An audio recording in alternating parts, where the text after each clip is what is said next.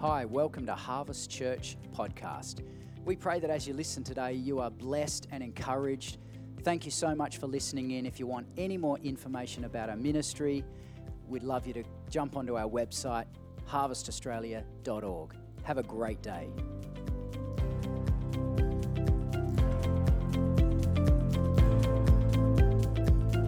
Lord, we just thank you for your presence. We thank you that you are here with us. We thank you for your word. We thank you for worship. And we just look to you this morning. We worship you this morning.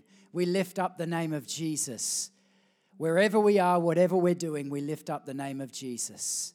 And we ask that you would speak and that you would strengthen us in every way that you intend in Jesus' name. Amen. Fantastic. Fantastic. Well, it's great to see you guys today and great to sing again this week, wasn't it? It was a little awkward last week, I think we must admit. But hey, it was just a short burst. So we're very, very blessed. I want to explore briefly today because this is a topic we could go on for, well, probably months, if not years. Where is God's presence? Where is God's presence? Most of you, like me, there are seasons and things come and go. And the Bible talks about the Holy Spirit being like the wind. We don't know where he comes from and we don't know where he goes. And for some reason, God pours out his presence very tangibly sometimes, and then at other times, he is very withheld. I want us to start reading in Psalm 139. Psalm 139.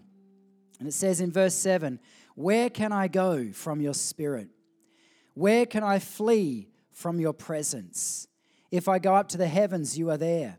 If I make my bed in the depths, you are there. If I rise on the wings of the dawn, if I settle on the far side of the sea, even there your hand will guide me, your right hand will hold me fast. If I say, surely the darkness will hide me, and the light become the night around me, even the darkness will not be dark to you. The night will shine like the day, for darkness is as light to you." It can be confusing sometimes when we're going through life, when we've had seasons in the past we can look back to and we can see God did some really big stuff.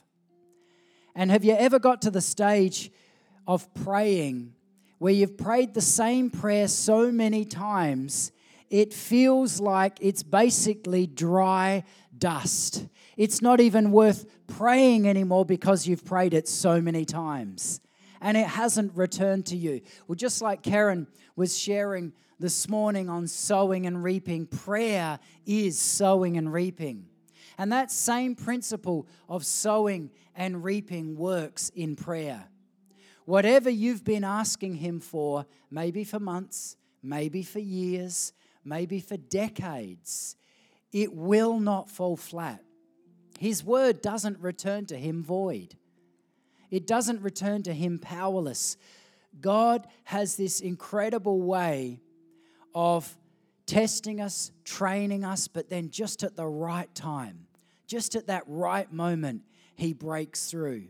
Have you ever noticed that it's just when you're nearly going to give up, you're nearly going to let go, and then he finally comes through? Almost to the point that when he comes through, you literally are like, oh, it's about time. I'm too exhausted to even celebrate. We've been like that a few times in our journey where we've really been contending for something big, something major, and maybe it's been years and we've even fasted and prayed and we've really sought God for some things. And then he finally, after you think you've already broken and you've almost let go, he finally comes through, and then you're so knackered in your prayer life, you just literally just go, all right, this is good. But there's a saying that says, the teacher is silent during the test. And this is exactly true of a classroom test, but it's true of us also.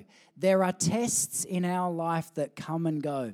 And sometimes the teacher is silent during the test because we're seeking him out. I want to explore 3 areas that most of you will know this about God, but I want to explore these different avenues because they help us discover more about the heart of God and why he does things. The first thing is he's omnipresent. Second thing is he's omnipotent. And the third thing is he is omniscient. Or in modern day language, he's all present, he's all powerful, and he's all knowing. And when we acknowledge these things about God, where can we go from his presence? Absolutely nowhere. There's no corner of this earth that you and I can hide where he is not there. Even if we go to a place where we think, God, I'm sick of you, I'm sick of this life, I'm sick of journeying through this stuff, I don't even believe anymore. You know what? He still believes in you. His presence is still with you. And people are still praying for you. And just like sowing and reaping, there's spiritual transactions going on right now. As we're sitting here this morning, people are probably praying for you. You're probably praying for other ones. Your heart might be just conscious of other people this morning. So there's hundreds and hundreds of spiritual transactions and sowing and reaping that are darting off into the heavens and coming back to earth. Right now, God is at work. He's at work in your life. He's at work in your relatives. He's at work all around because he's all present. And I love the next one, he's all powerful. I love this because there are times when we can feel powerless. We can feel like, God, where are you? You know, a decade ago, 20 years ago, 30 years ago, you were moving so powerfully. I've got to the stage where I love reminiscing about moves of God, but I've got kind of annoyed when I'm praying to God, not when I'm talking to anyone else, but I'm praying to God because I'm like, it's about time again. God, it's about time again. You're stretching us. Spiritually, it's dry. It's not like it was 20 years ago. And the good thing is this, God continually has these cyclical moves where he comes again and he pours out his Spirit in tangible, powerful, contagious ways. I've got this funny thing that I like looking at investing opportunities, and there's one professional property guy, and he's very knowledgeable, and he's studied the last 500 years of the property market. That's a long time to study. 500 years, and he's made up a clock, which he calls the real estate clock. And let me give you a secret. There's an 18-year cycle to his real estate year clock. And we're on the up curve right now, and he believes until 26, okay, 2026. That's what his advice is. So don't take my word for that. Don't go out and invest on the basis of that. But there are cycles and patterns. When you study history, you can see a little bit into the future. And it's exactly the same with our all-powerful, ever-present, all-knowing God. He moves in cycles. He moves in seasons. And he never lets things dry out for too long. And so we can always look to the horizon and say, come again, Holy Spirit. Come again, Holy Spirit. But during that time, he promises that he's always with us. Whatever you are going through right now today, whatever you're believing him for, he is right in front. He is right in front of you. And even though we may not be able to feel him, some of you may be at the greatest season of your life where you're feeling his presence all the time, because we're always in different situations and scenarios. Whatever it is, he already knows the answer. He already knows the solution. He's planning those things ahead of us. Psalm 37 says this. It's my favorite psalm. Psalm 37, verse 3 and 4. Trust in the Lord and do good. Dwell in the land and befriend faithfulness. If you are in a dry season, if you are in a season where you can look back and you can see things, God moving in the past, but he's not moving in the same way now, you're in good company. Every single believer throughout history has had this. C.S. Lewis wrote about his dark seasons very, very radically, very deeply. He wrote about it as if the lights were out of the house and the door was bolted shut, 3 times over. That's how it can feel sometimes, and yet God is right up in our face. He's all around us. He's listening. He's watching. Maybe like the teacher, he's silent during the test. What are we going to do? Are we going to befriend faithfulness? Befriending faithfulness means believing him in the desert. Believe him in the dry season, because the wet season's not far away. The rain is never that far away. Why? Because he knows everything. He knows everything about you. He knows every prayer, every hurt, every anxiety, every doubt, every fear, all of it. He knows. None of it's a surprise. You know what? Even all the sin, he knows it all. He knows everything, and he still loves you. He still adores you. He's still chasing you down. He hasn't given up on you. There's no one person that he has created that he wants to just bypass and pass over and give gifting to someone else. He's always waiting, always present, knowing that there'll be seasons where we come and go, but all the while he is available. And this is something about God, that whether we feel him or not, he's always available. He's always accessible. We may not feel the response that we're after. I know that, if it were my choice, I'd just bombard the earth with revival tomorrow and just save billions of people, and it would be done. A supernatural nuclear bomb just all over earth, and, just blast the media, blast Hollywood, blast everything, everyone. But for some reason, God has his own ways and his own plans. We don't know where he comes from or where he goes, but he chooses to use you. He chooses to use your prayers. He chooses to use your doubts, your insecurities. For some reason, you are a filter of the kingdom of heaven.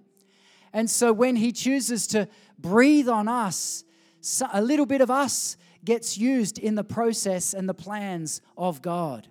You are part of his plan.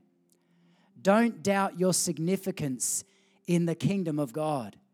Because just like that psalm says, when we learn to befriend faithfulness and we trust in the Lord and do good and we dwell in the land, whatever that land looks like, dwell in it, befriend faithfulness. And this is what it says he'll do. He will give you the desires of your heart. Why? Because he loves you. And he knows that ultimately the desires in your heart are his desires. And you desire good things, even though there's maybe a war raging inside of you saying, I want to give up, I want to let go, I don't want to do this anymore, I'm sick of this, I'm sick of that. These are all the things that every single human being faces this stuff. And maybe you're in a stormy season, maybe you're in a drought. It's okay, God's there right with you. He's right there, all-powerful, all-knowing, ever-present, all the way around you. And he's saying, trust me and do good. I want to give you the desires of your heart. Because he's created us in his image. And if we're created in his image, then he knows that deep down, at the core of who we are, we have his desires at heart. We've said this many times, but when we were spending time with Wayne and Irene from Germany, one thing they would say to us many times if we were doubting or if we were just, particularly when Karen was sick and we're just questioning stuff, and maybe something would come out, it's like, maybe this or maybe that, doubts and fears, and they'd say, hang on. That's not who you are. That's not who you are. And so that's what we say to each other now, and that's what I'm saying to the crows right now. That's not who you are. But there are, or Port Power, take your choice. There are many times where you're going to have to stare in the mirror and say, that's not who you are. That is not who you are. The way you're talking, the way you're thinking about yourself, that is not who you're created to be. There's situations that maybe you're facing it right now, that you're here this morning just to hear me say this one thing, and I promise I'll finish in the next minute so that I don't ramble on and you forget why you're here in the first place. It's because that's not who you are. You've been thinking like someone else. You've been thinking like that old person that you used to be. Maybe someone's trying to remind you, maybe the enemy's trying to remind you of someone you're not actually created to be. You're created to be a son or a daughter of the living God. And that's who we're all created to be, in His presence, in His power, in His knowledge. And so sometimes we might need to just keep reminding ourselves, that's not who you are. You're thinking like someone else. You're thinking like something else. That isn't who you are. Or maybe, close trusted relatives, I would say you could say this to. That's not who you are. You say it in love. That's not who you are. You're way better than that. You're much, much higher than that. You've got much more gifting and talent and calling and strength and power residing inside of you. I believe that this is one of the enemy's plans. Because he's the king of divorce, he's the king of divorce. He wants to split marriages. He wants to split people. He wants to divide churches. But he also wants to divide us from ourselves, divide us from our own godly nature. That's why he comes at us with opposite weapons and arrows of doubt and fear. But then we have to remind him, and sometimes this is why we have to stand on the word of God. We have to say, no, not today. I'm not accepting those arrows anymore because that's not who I am. That's not who I was created to be. I want you to stand and I want the band to come up. I promised I'd be short, didn't I? I'm not bad at that. It's one thing I've learned over the years. Never promise that and go too long. Never. You don't get an invitation next Sunday if you do that.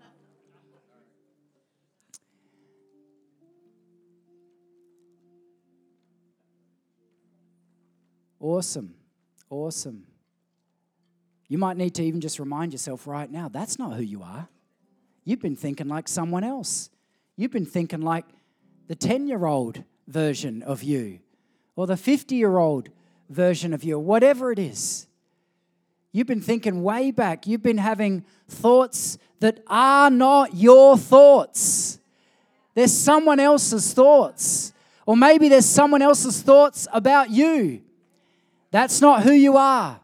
That's not what you're created to be. It's not a son or a daughter of the living God, a royal priesthood.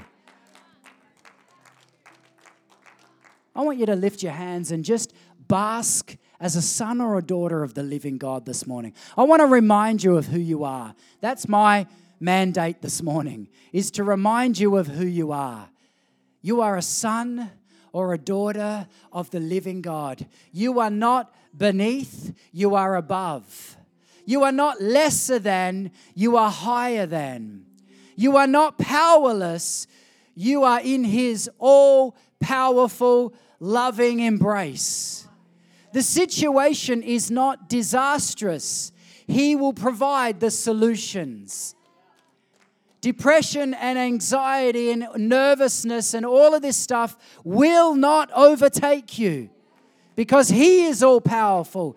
Trust in the Lord and do good. And when we do this, He will give you the desires of your heart. He will give you the desires of your heart. So I want you just to wait on Him this morning.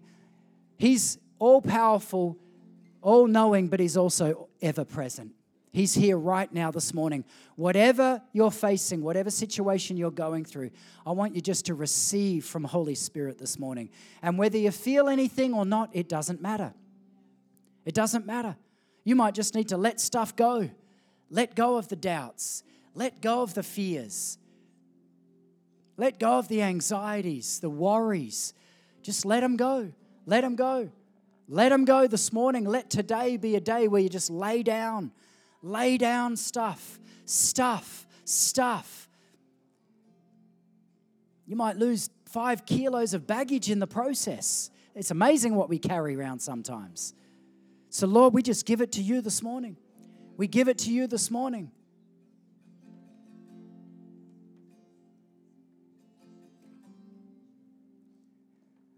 Lord, we just give you stuff this morning. We ask that you'd take away what should not be there and that you would awaken and arise in us who we are called to be in Christ. I pray that mantles would be released today, that faith would be released today, that belief and hope and destiny would be implanted and rise up within us today. Lord, that you'd shake off what needs to be shaken off. Holy Spirit, that you would fill us with your presence. You'd fill us with your power. And Lord, we look to you today. We thank you for your word. We thank you for your presence. And we pray that you would show us who we really are. Show us who we really are in Christ. Thank you, Lord. We're going to worship for a couple of minutes. I want you just to worship with me. Hang around. Lift your hands. Lift your voices. We're going to lift the roof off in faith this morning. And as we do that, we're singing, we're giving glory to Him. We're giving honor to Him. And we're believing Him for tomorrow. We're believing Him for fresh new things. Because remember, that's not who you are. You're a son or a daughter of the Most High. Let's worship Him this morning.